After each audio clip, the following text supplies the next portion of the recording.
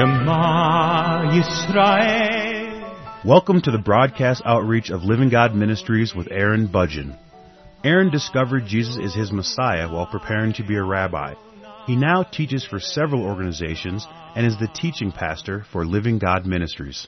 Strongly distinguishing between the Old and New Covenants, Aaron presents the Scriptures from a Judaic and historical frame of reference. Join Aaron now as he reveals the reality foreshadowed and the new life we can now experience because of what the Lord Jesus accomplished for us.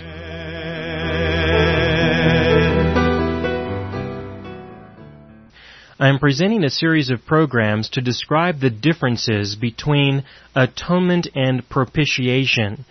And today's program is a continuation of the previous broadcast. In the previous broadcast, I was introducing the differences between atonement and propitiation. And I was reading through Leviticus to explain this. For example, in Leviticus chapter 5, in Leviticus chapter 5, verses 1 through 6, our God said, "Now if a person sins after he hears a public adjuration to testify when he is a witness, whether he has seen or otherwise known, if he does not tell it, then he will bear his guilt. Or if a person touches any unclean thing, whether a carcass of an unclean beast, or the carcass of unclean cattle, or a carcass of unclean swarming things, though it is hidden from him and he is unclean, then he will be guilty. Or if he touches human uncleanness, of whatever sort his uncleanness may be, with which he becomes unclean, and it is hidden from him, and then he comes to know it, he will be guilty. Or if a person swears thoughtlessly with his lips to do evil or to do good, in whatever matter a man may speak thoughtlessly with an oath, and it is hidden from him, and then he comes to know it, he will be guilty in one of these. So it shall be, when he becomes guilty in one of these, that he shall confess that in which he has sinned.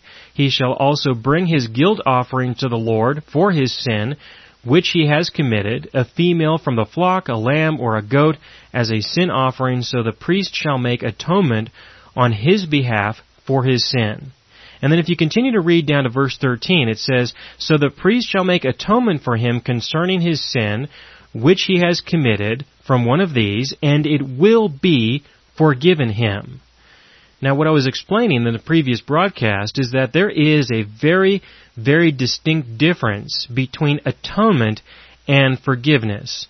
For example, in Leviticus chapter 5, verse 13, and also in the previous broadcast, I explained this through Leviticus chapter 4, verse 20, the Lord said that the priest can exercise atonement, but that forgiveness would be exercised by God Himself, and it would be done separately, and definitely will be done at a future point. You see, the priest could exercise atonement because that was a sprinkling act. It was an act of covering over sin. However, our God, when exercising forgiveness, completely takes away sin. Another way to describe this is that atonement covers over sin to the extent where sin will be remembered. It will not be hidden, it will be remembered, and I explained that in the previous program. And yet the forgiveness that our God will exercise is the act of no longer remembering that sin. So again, in Leviticus chapter 5, verse 13, it says, "So the priest shall make atonement for him concerning his sin, which he has committed from one of these." And then the conjunction "and" is used, "and it will be forgiven him." But this is something that our God will do at a future point in time, and I personally believe that this future point was the point when the Lord Jesus died on the cross for our sins. That this was not an act of atonement, but this was an act of propitiation. Propitiation is the taking away of sins. Atonement is the preserving or the memorializing or the remembering of sins. Again, in Leviticus chapter 6, verses 1 through 7, it is written, "When the Lord spoke to Moses, saying, When a person sins and acts unfaithfully against the Lord, and deceives his companion in regard to a deposit or a security entrusted to him, or through robbery, or if he has extorted from his companion, or has found what was lost and lied about it and sworn falsely, so that he sins in regard to any one of the things a man may do, then it shall be when he sins and becomes guilty, that he shall restore what he took by robbery, or what he got by extortion, or the deposit which was entrusted to him, or the lost thing which he found, or anything about which he swore falsely, he shall make restitution for it in full, and add to it 1/5 more.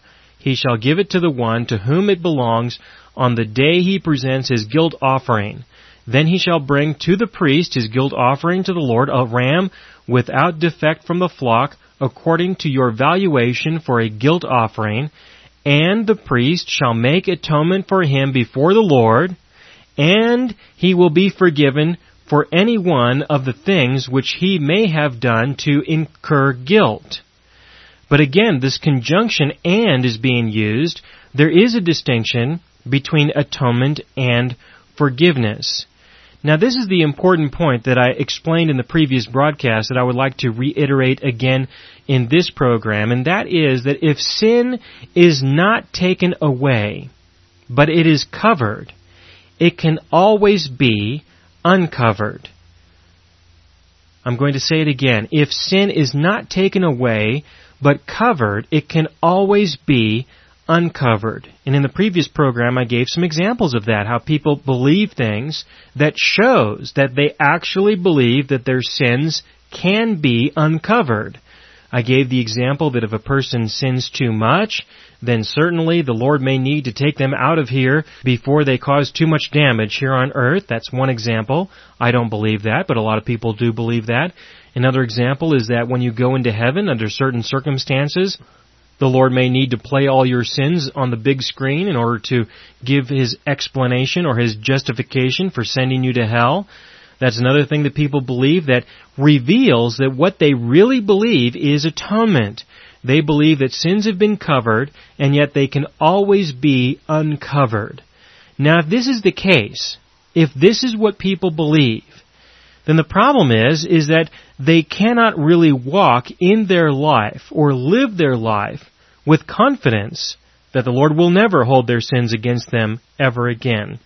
That the Lord is, in fact, keeping records of your wrongs. He's keeping a record of your sins. And so, if necessary, He can always bring them up in order to make a point of some kind. That's what people actually believe. And so, if this is the case, then that means that people do not truly know the love of God. And what I mean by that is by using the definition of the love of God in 1 Corinthians chapter 13, for example. Around verse 4, 5, and 6, the Lord said that love can be described as no longer keeping any records of your wrongs. It is to say that God loves you so much that He does not look at you in the midst of your sin. He does not remember your sins anymore. But if you are teaching things, or if you are believing things that leads people to assume that the Lord can always bring up past sins for whatever reason may be necessary, if you believe that, then what you believe is that your God does not truly love you by definition of the love of God in 1 Corinthians chapter 13. And so if you believe that, if you personally believe that, then you cannot live believing that He truly loves you. You cannot really embrace that. You cannot embrace that to the extent where you need to embrace that, because you need to be loved by your God in that way. You were created by Him in such a way that you need that. He has created you to have that need. And so if that's the case, then what this means is that you will not be loved by your God. And if you are not loved by your God, and you have a need to be loved by your God, then what are you going to do in the meantime? What are you going to do now if you are not being loved by your God and yet you need to be loved? Well, there's only one thing you can do, and that is to turn to the world, or to turn to sin. That's all you've got left at your disposal, at least for a temporary reprieve, or for a break of some kind from all the pressure of not being able to get loved by your God because you believe that your sins are still covered, but they're not really taken away. But they can always be uncovered, that they can always be brought up, if necessary, in order to make a point or pass judgment against you in some capacity. This is what people believe, and this is why it is so vital to understand this, because if you don't, then you can easily end up in a situation where you are having to engage in more sin in your life just in order to cope with this misconception or this false belief when it comes to the subject of sin, atonement, and propitiation. So again, the point is that if people are living on the basis of atonement for whatever reason, if they are believing that their sins are under the blood of Jesus or covered by the blood of Jesus, or if they believe that they are going to just plead the blood of Jesus or appropriate the blood of Jesus and that's how they deal with their sin, then in effect what will be realized is that they do not understand what Jesus actually accomplished on the cross for them. What Jesus did, which was totally different from what the Levitical priesthood did, was Jesus took away all of our sin. He died for our sins. He shed His blood, not so that our sins could be atoned for, but so that they could be taken away to the extent where they will never, ever be remembered again.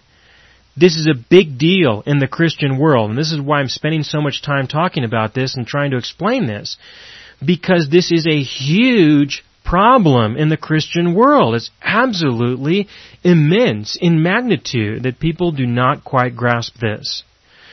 Let me turn to the New Testament to make this point. In the New Testament, because all I've done so far is describe what is written in the Old Testament, the Old Covenant, because that is what a lot of people actually believe. In the New Testament, things are very different. For example, in 1 John chapter 2, verse 2. In 1 John chapter 2, verse 2, when John wrote about this subject, he said, "And He Himself is the propitiation for our sins, and not for ours only, but also for those of the whole world." Now think about this for a moment. First of all, not for ours only, but also for the whole world. That means that he's talking about propitiation for our sins, for those who are saved and for those who are lost. I'll come back to that for a moment. Just think about that for just a second while I'm talking about the definition of propitiation. The definition of propitiation is really best described when it comes to accounting, I think. It's an accounting term. For example, if somebody owes you money for whatever reason, they purchased something from you and you gave them credit, which means that you gave them the ability to take possession of the items that you had with the expectation probably that they would be able to make a profit by using those items in order to perform work and to generate a profit, either through sales or manufacturing or whatever. And then after a period of time, they would then share their profits with you. That's what a lot of businesses do in order to operate. We would expect that whoever borrowed the items, in effect, would pay the person back. But this doesn't always happen. What sometimes happens is that people don't pay what they owe, and so there is a debt on somebody's books. What this means is that whoever loaned money or other items or whatever, I'll just make it simple and call it money, they loaned money to somebody else and this other person did not pay them. How is the person who made this loan going to deal with it? Well, if they're never going to be repaid, if they're never going to be able to recover the money that they loaned to this individual, then eventually they're just going to have to accept the fact that they're never going to get their money. And in order to get their books straightened out, they're going to have to write off the debt. They're just simply going to have to put an entry in there saying that this is never going to be paid.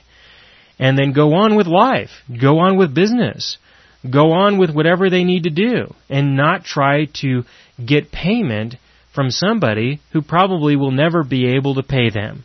Or even if they can, they may not be able to legally acquire it. There are many issues related to that.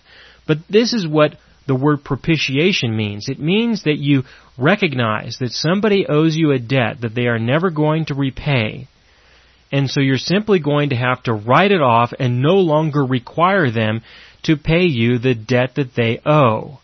That is propitiation. That's what our God did for us. He recognized that there was no way that we could possibly provide compensation for the sins that we committed. That there was no way that we could ever do anything that would fix the problems that we have created. There was nothing that we could ever do, and so He simply came to a point where He no longer requires us, He will not require us to compensate Him or anybody else for that matter for the sins that we have committed.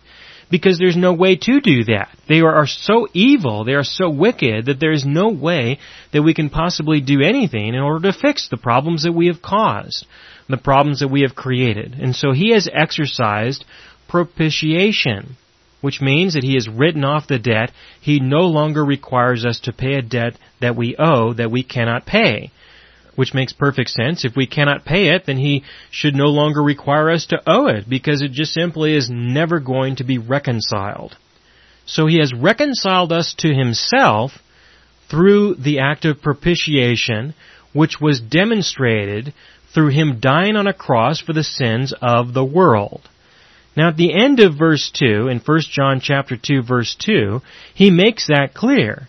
He says very clearly that He has provided propitiation for our sins, but not just ours only, but also for the entire world. Now what that means is that He has provided propitiation for those who are saved and for those who are lost. He has provided propitiation for both parties, for those who are saved and for those who are lost. Those who are saved have propitiation. Those who are lost have propitiation. For those who are saved, He no longer holds their sins against them, and for those who are lost, He no longer holds their sins against them. Why? Because of what He did on the cross. Now this, of course, will open up a lot of new questions in many people's minds. For example, if what I am saying is true, then I could be suggesting that the whole world is saved, even those who are lost, who don't believe in Jesus, and that is definitely not what I believe. I do not believe that. And the reason why is because I do not believe that propitiation or forgiveness is salvation. I don't believe that. I believe that salvation is the restoration of the Holy Spirit to indwell within you. That if you have received the free gift of the Holy Spirit, then you have been saved. And forgiveness was necessary. It was necessary because if your sins were not forgiven, then there would be some sin left unforgiven that would cause the Holy Spirit to depart from within you the next time you committed it, according to the law of sin and death. That is my understanding of salvation, what I believe concerning salvation. And I have done a number of programs that describes this in detail. If you have any questions concerning it, you can look for the program that I have done on the gospel, for example. That's a good one that gives the definition of what the gospel is, and I spend a lot of time explaining what the gospel is and why I believe that is the gospel, what salvation is and what it is not. So I will defer to another program when it comes to that subject. To this subject, however, I just want to explain to you in detail, you must understand that there is a distinction between forgiveness and atonement. There is a distinction between propitiation and atonement, that propitiation, forgiveness, is something that has been given to everyone because of what He accomplished for us. If you were to continue to read in John's letter, in 1 John chapter 4, for example, in 1 John chapter 4, verses 9 and 10, it says, "By this the love of God was manifested in us, that God has sent His only begotten Son into the world, so that we might live through Him. In this is love, not that we loved God, but that He loved us and sent His Son to be the propitiation for our sins."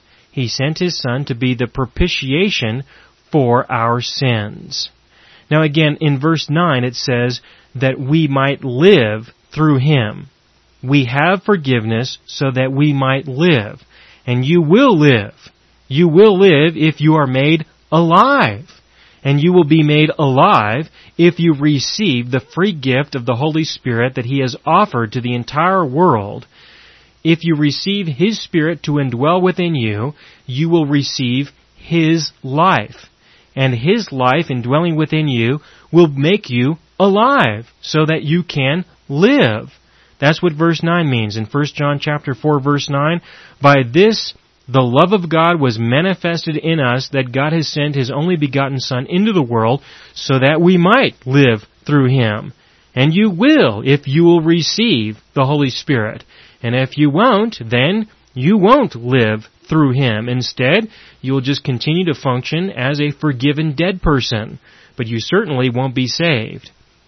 And then in verse 10, in this is love, not that we loved God, but that He loved us and sent His Son to be the propitiation for our sins. But again, if you do not understand this, then you do not know His love. Again, in 1 Corinthians chapter 13, it's in verses 4 and 5, that love is patient, love is kind, and is not jealous. Love does not brag, and is not arrogant, does not act unbecomingly. It does not seek its own, is not provoked, does not take into account a wrong suffered. In this version, that's what it says. It does not take into account a wrong suffered. In other versions, it says that He does not keep any records of your wrongs. So if you do not understand this, if you do not see the distinction between atonement and propitiation, you do not know the love of God. That's the point. And if you do not know the love of God, then you will not be able to live with His love in your life. You will not be able to live with the love that He has given to you. And in addition to that, you have a need to be loved by your God. And so if you're not going to take the love that He is offering, which you definitely need, then you are going to be condemned to go into the world and pursue sin in order to get a break, in order to deal with the lack of love in your life. That's the issue at hand. That is the risk at hand. That is why this is so critical, so vital to understand in order to break through the barriers that have been created by people in the Christian world. Incredible barriers that prevent people from actually living through Him, living through Christ Jesus. People have been paralyzed. People have been immobilized. They've been barricaded. They've been imprisoned by these false beliefs so that they cannot live. They cannot live as God intended them to live. They cannot live in Christ Jesus. They cannot live through Christ Jesus. They cannot live in the newness of life that has been made available to them because they have by default been taught that their sins are being remembered and that they can be uncovered, that they're just atoned for. That's all you've got. Atonement. Well, if that is the case, what do you need Jesus for? You could have done just fine with the Levitical priesthood. All you need is a Levitical priesthood or a Levitical light. Make up any other priesthood, and there's lots of them around. In fact, they even call themselves priests in many cases. That's all you need. You don't need Jesus if that's what you believe.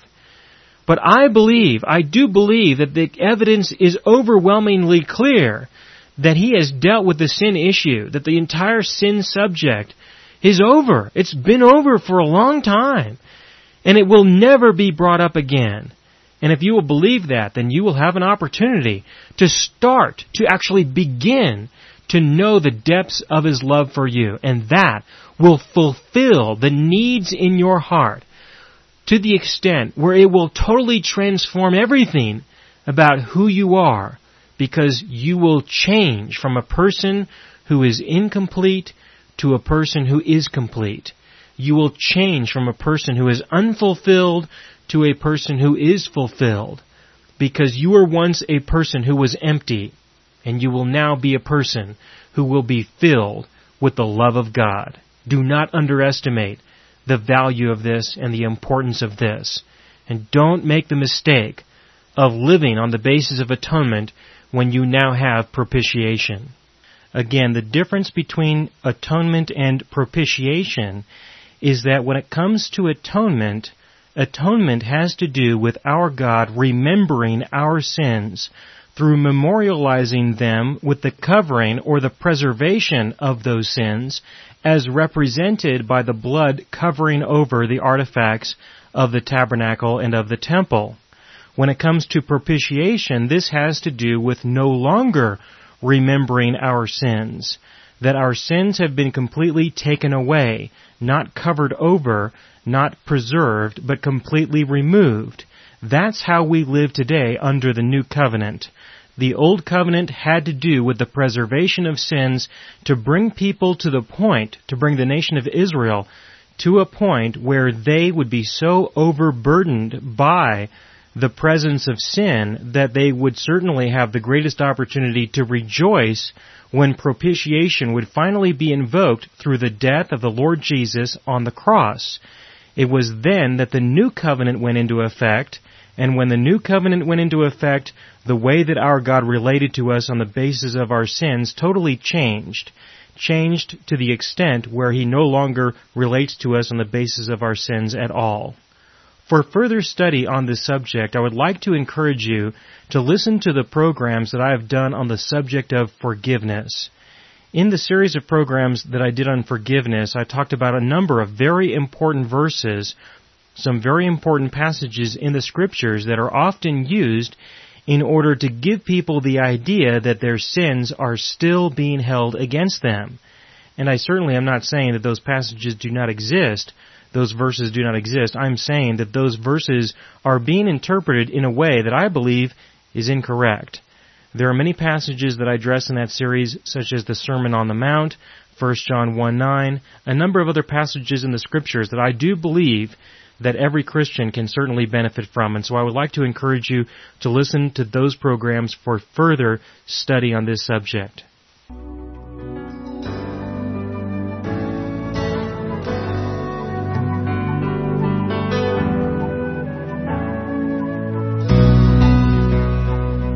You have been listening to the broadcast outreach of Living God Ministries. You can hear all of our programs for free through our radio archive at livinggodministries.net. That is, livinggodministries.net. Do help us develop new radio programs and continue broadcasting on this and other radio stations.